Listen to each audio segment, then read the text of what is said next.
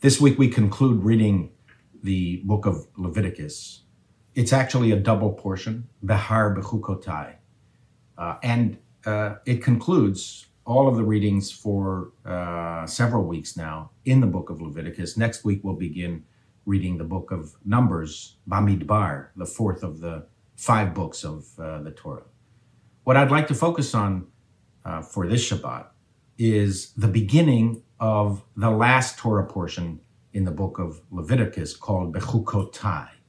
You may know that the names of the Torah portions are determined by the first consequential, the first significant word in that Torah portion.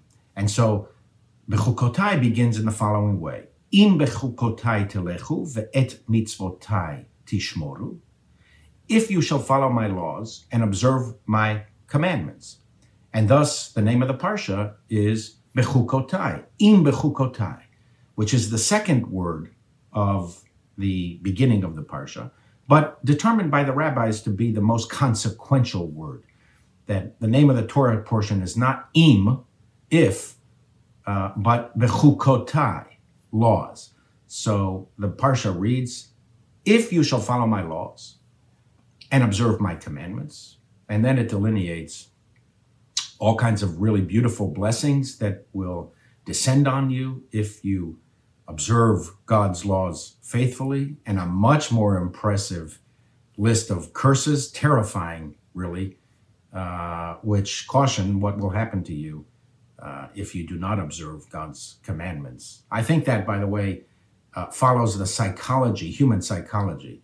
I think as promising a motivating force of blessings is to us. I think people are much more motivated by the fear of bad things happening to them.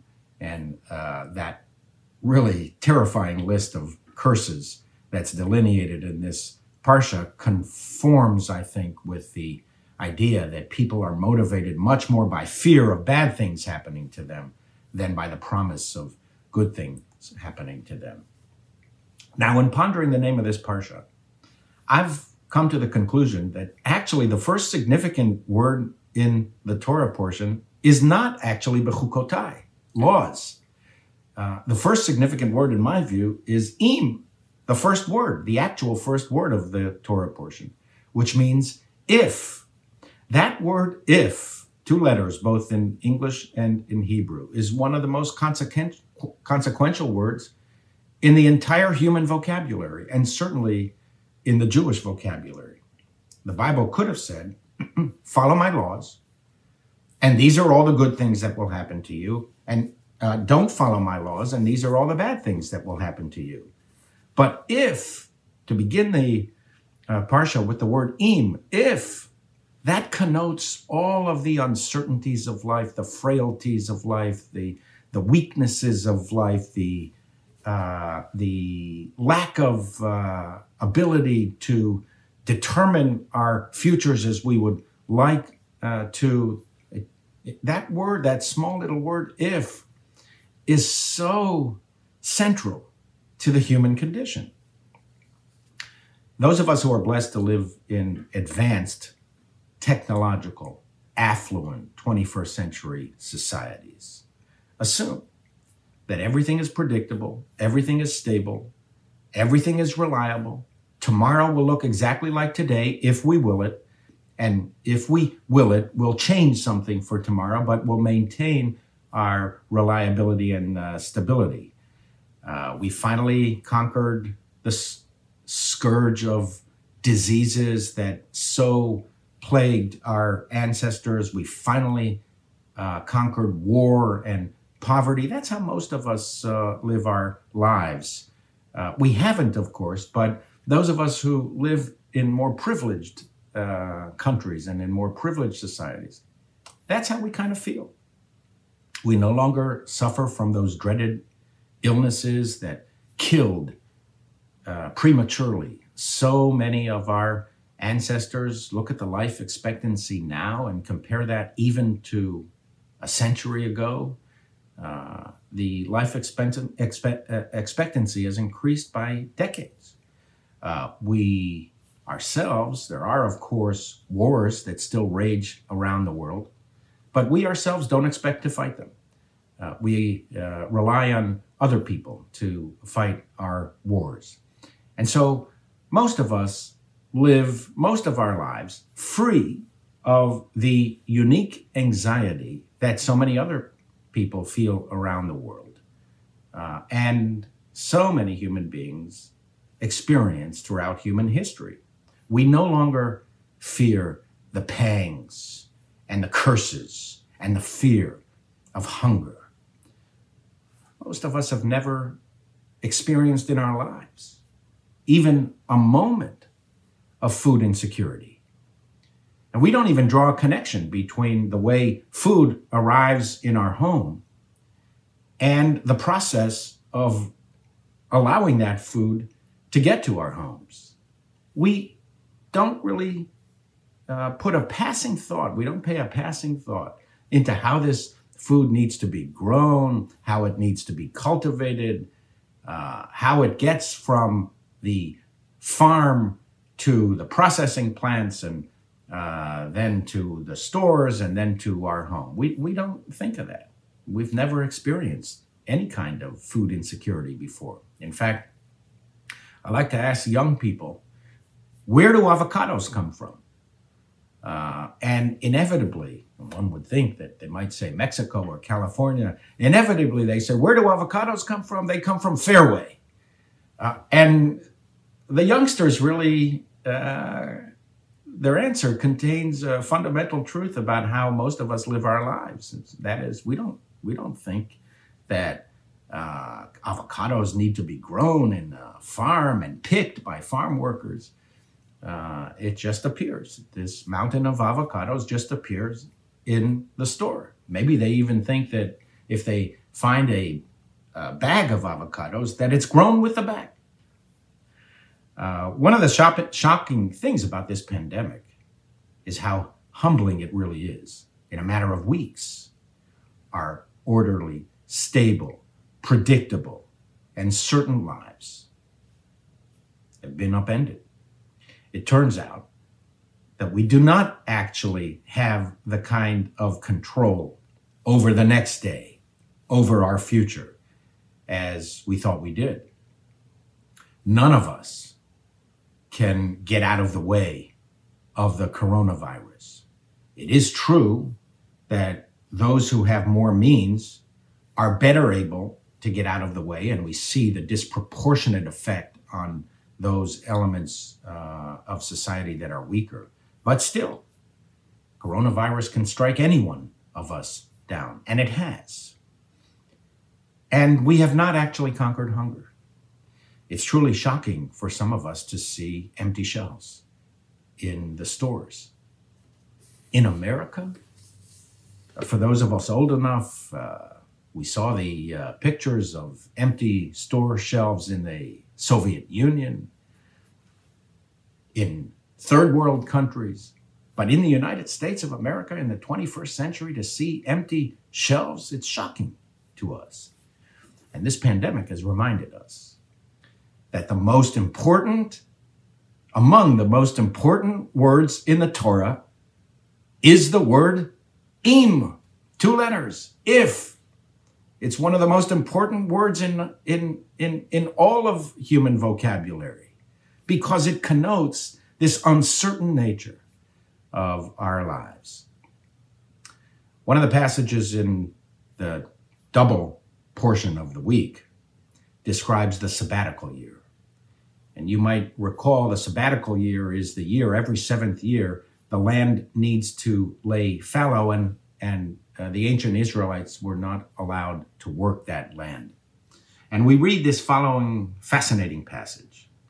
V'chi tomru, v'chi, another Hebrew word for if, by the way. V'chi tomru, and if you shall ask, what will we eat in the 7th year? Because the land was commanded to lay fallow. You couldn't work the land in the 7th year. And so the Bible says, Ve'chi tomru, and if you shall ask, what shall we eat in the 7th year?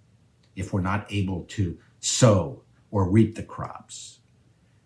I, God, will bless you with a harvest in the 6th year that will last through the 7th and even the 8th year. In other words, the Bible is commanding the ancient Israelites, don't reap, don't sow on the 7th year, and God will bless your harvest in the 6th year for a double portion. Of course, the sages understood that there would not be a direct correlation. There's a passage in the Talmud that allows for working the land on the 7th year in cases of urgency or emergency, but that's not what I want to focus on. There's a much more interesting question that the commentators raised, and that is, why does the Torah present this material in the manner of a question and answer? And if you shall ask, since when does the Torah present material in that way? And if you shall ask something, God could have said, don't harvest the land on the 7th year. Know that on the 6th year, you'll have a double harvest, and that will carry you through. Why this pop quiz by the Torah? Why? And if you shall ask, then I'll tell you the answer. One 18th century commentator, Rabbi Hirsch, states the following: the question, what will we eat? And if you shall ask, what shall we eat? That question, what shall we eat, goes to the heart of our anxieties. We don't really feel that today, but most human beings in almost all of human history felt that burning anxiety. What shall we eat? The sage writes that this Torah verse is presented in the form of question and answer because he suggests that even if the harvest is good, even if we have a huge farm and we don't really worry about what we will eat, we don't have food insecurity, still, he says, everyone should ask from time to time, what will we eat? Will we have enough food? Will we be able to feed our families? Will we be able to put food on the table? The fact that none of us who are blessed with food security ever dream of asking ourselves, what shall we eat, demonstrates how far removed we are from almost all of the human experience that preceded us and to this day exists in so many parts of the world, including in our country. How many millions of Americans are food insecure? And the fact that the Torah then presents to us this form of question and answer,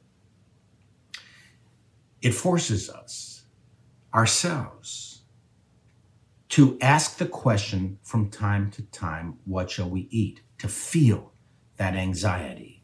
And if we are compelled to ask that question, then we are forced to contemplate the answer. We are fragile. Our future is not certain. It all depends on if. It's the key phrase. If we shall be blessed, if we shall have good health tomorrow. But we should all be forced to ask, what shall we eat? Because it forces us to acquire a certain humility about life, that nothing is certain. And that if we have something today, we should feel blessed and never take it for granted. It's not a given that we will have fully stocked shelves in the supermarkets. It forces us to consider the conditionality of life. And it forces us to consider how reliant we are on other people to produce the medicines, to grow the food, to bring the food to our shelves. And with this increased sensitivity, hopefully we will feel more strongly about the moral urgency of bringing food to everybody's table and to resolve this issue of food insecurity and hunger once and for all. Shabbat Shalom.